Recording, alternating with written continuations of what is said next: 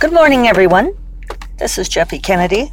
I'm here not with my first cup of coffee because today is Thursday and I'm heading out for Writer Coffee. But I do have my second cup here with me because I'm still working on it. Today is Thursday, June 13th. We knew it was a Thursday because of Writer Coffee. And sorry that I forgot to say what the day and time was. Yesterday, being starstruck by the special celebrity guest yesterday just had me, all the thoughts flew out of my head. But that was fun. I've been enjoying people's comments. And I did mean to warn you all that my mother and I have the same voice.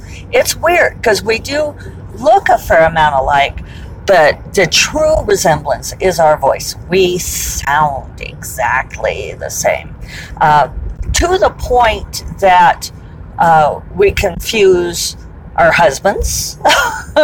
Like sometimes I will call, even, like with the stepdad who, I grew up with, who was my stepdad for, 30 odd years.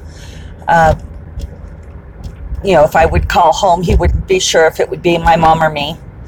My mom and I had a terrible habit back in the days of answering machines that we would leave messages on answering machines saying, "Hi, it's me," and with our message, and it was singularly unhelpful because nobody knew which me it was. We had to get much better about specifying if it was me or my mother, or even my mom's sister, my aunt. It sounds like us too. Not quite as identical, but still very similar.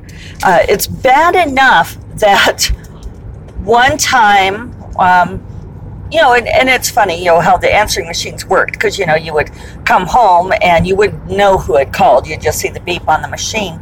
So if I had called home to leave a message for David, it would look to me, just a blinking light. So the same as a message if my mom had called and left a message for me. And so sometimes I would play the answering machine when I got home and I would hear, "Hi, it's me." And I would think, "Oh, my mom called," but it would turn out to be me. So that's bad when I think my voice is my mother's voice. So yeah, I did mean to bring that up, but then, the whole starstruck by the celebrity guest thing. But I did think it was funny that a couple of you commented on that. It is uncanny. We probably should have done some sort of mother, daughter, dog, and pony show at some point. Unfortunately, neither one of us sings well, so it's not like we could have harmonized or anything. So hopefully I'm still recording. I can't tell.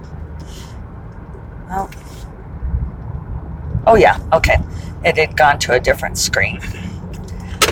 Here I am driving down the road, checking my phone like a very bad human being. But hey, gotta have the podcast listeners happy, right? So, let's see. After my folks, we went out to breakfast to Harry's, and then we went and did a few things. Went and looked at a couple of sites. My mom wanted to see Megan Mulray's new house because that's what we're very interested in. So we went and descended on our house sitter and got to look around, so that was fun. My mom very much likes to be able to picture stuff, and she's fond of Megan, so Megan and I, it's one of the foundations of our friendship is that we have the same mother. Even though her mother is in Florida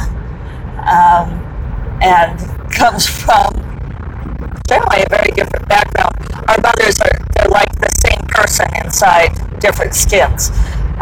We have the same conversations with our mothers and all of that. So no doubt were our mothers to meet, they would be fast friends as well. So yeah, my mom really wanted to see Megan's new house, and she approved. She really liked it. If you're listening, Megan, she really said it. She commented on what great bones it has, which I think is sort of the take we all have it. there's some stuff that needs fixing up. But, well, Megan and Charlie had already done. I'd been there for a few weeks. I don't know, maybe a month, something like that. And you guys have done so much work. Wow, it looks amazing. The back patio, I was trying to figure out what you changed on it, but it looks gorgeous. Like you took down a wall or something. Anyway, the podcast listeners don't care because they can't see it. But yeah, it's such a pretty house, and Megan is already bringing her indelible, artistic, gracious touch to it, and Charlie's been planting the heck out of stuff. So yeah, pretty cool. So after they left, David went driving and they hit the road and I got to work, so I still got a fair amount of work done yesterday. I would have gotten more, except I forgot that we had a Cepho board call, so I had to take some time out for that. But not a big deal. I just, my calendar reminder went off and I was like, what? I was like, oh, yeah, somehow I didn't get that. I have multiple locations for my to-do things, and this is exactly why, children. So like my phone reminds me, my computer calendar reminds me, but then I also have my to-do list, and I'd never transferred that particular call to my to-do list for some reason. But I was reminded in time, and I got on, so it was all good. I thought it was kind of funny. For some reason, with the board call on Hangouts, it doesn't like my camera. I have to sit there and just toggle the camera. People are always giving me advice on it. I'm like, no, this is just like a weird thing only with this call, because I can do the camera on Hangouts on other calls. It's only on the board calls. I don't know. I think it must have to do with it coming through the Cepho account, to my Cepho Gmail account. I don't know what it is. But I noticed that they had updated Hangouts and that there was a whole different, I don't know, the layout was a little different, minor details. But once I got the camera to work, which was by unplugging it from one USB port and plugging it into another and then back again into the original USB port, finally it booted up. But it was funny because this window popped up this time and it said, you are using your webcam and this can allow people to spy on you. Do you still want to activate the camera? And I thought that was kind of funny, because it's like, this particular warning comes, 10 years too late? And besides which, I have my laptop docked and I use an external monitor, so and an external webcam that I obviously plug into the USB port. So it's like, no, people can only spy on me staring at my computer if I actually have the camera plugged in. And now, yes, I would really like for the camera to work. So, and then otherwise we had a pretty low-key evening. I'm still moving along on Orchid Throne, Fiery Citadel, one of those books. I think I'm on page 326 of 363. Considering I started with 290 pages, that's saying something. I'm at 101,000 words, which is still okay because Orchid Throne came in at 103,000, so I'm still within parameters. It's probably going to come out pretty much spot on the same. Sorry, somebody just did a squirrely traffic thing, as they do in Santa Fe. It's like the Santa Fe shuffle. So last 2.5 weeks that I've been working on this, I have written 25,000 words. So, go me. But I've definitely fleshed out a lot of stuff that needed to be fleshed out in the magic system and so forth. I think that's another reason this revision has taken time, was I really needed to expand on some of the world building details and so forth. So, making sure you guys are recording. Drop the phone. And I'm reminding myself of where to turn so that I don't follow my habitual path into the plaza, but rather this one off to the side. So I don't think I'll be finished with the revision today, but I'll definitely be done tomorrow. And I'm talking to Sarah tomorrow morning, which I had planned to do because I thought, well, my head would be clear of this book, and it won't, but I still think it won't matter. Assistant Corrine offered to read the new Shiny and give her input, and she thinks it's solidly science fiction. And Kelly Robson did give me input, but she gave me some interesting lenses to think about, but I'm not sure it's really useful because she's thinking, it's funny that, it's that sort of literary science fiction that she writes, and most of the advice she was giving me was to make it be more of that literary style, sort of the think piece science fiction rather than commercial science fiction. And it's funny to me that we split these out into all of these multiple subgenres now, that it's like, I don't know, the award-winning literary type science fiction is not the same that a lot of people read popularly. And I really don't think one is better than the other. I know what I like to read. Okay, change lanes if you're gonna, honey. There you go. So, sorry, you get me talking to the other drivers. Everybody does this, right? Right?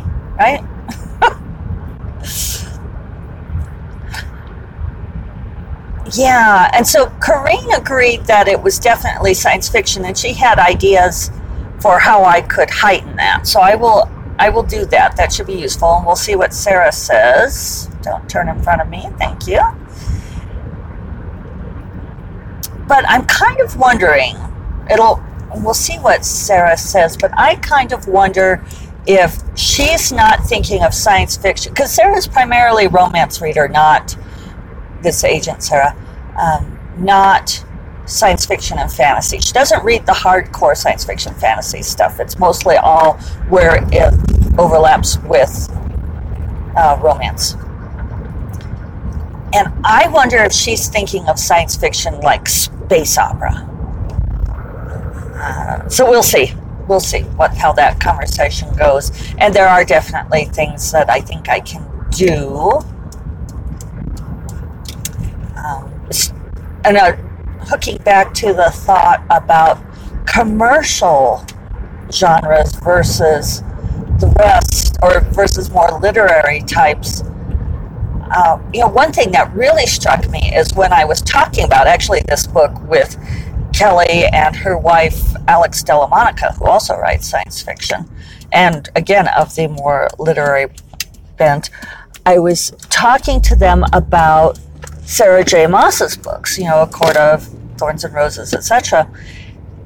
And I was talking about something that she did in that trilogy, and neither one of them had heard of Sarah J. Maas. Hadn't heard of her, which is kind of amazing to me, because she's sold so many books, and all of my readers are always going on about how much they love Sarah J. Maas and all of this.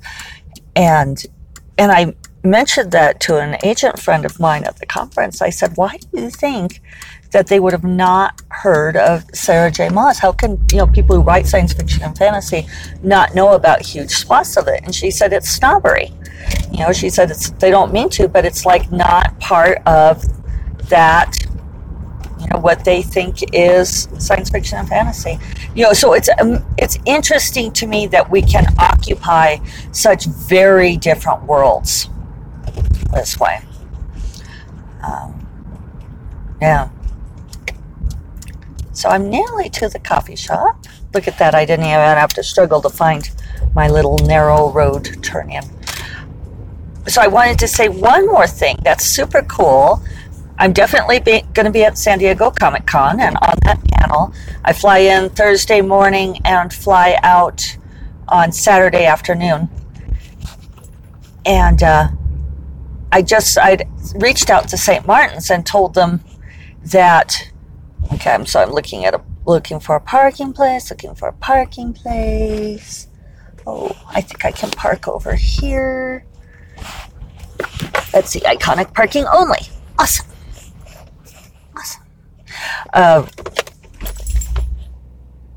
Gathers her thoughts again. Fatally distracted by the search for a parking spot. Oh, so I'd reached out to St. Martin's to tell them that I would be at San Diego Comic Con. Oops, don't move the microphone, Jeffy. And they'd said, well, that they would talk to the Macmillan side, because the Macmillan side is more of the science fiction fantasy side, and that's where the San Diego Comic Con team would be.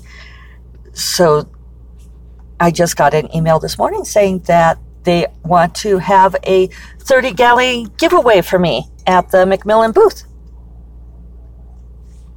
Woohoo! Isn't that awesome? I'm really excited. I'm very much excited to meet that crowd. And get my books before them. All right. So there's the drive. Takes me, 16 minutes, right? 15 minutes if we don't count me sitting here. So I will talk to you all tomorrow. I hope you have a fabulous Thursday. And you take care. Bye-bye.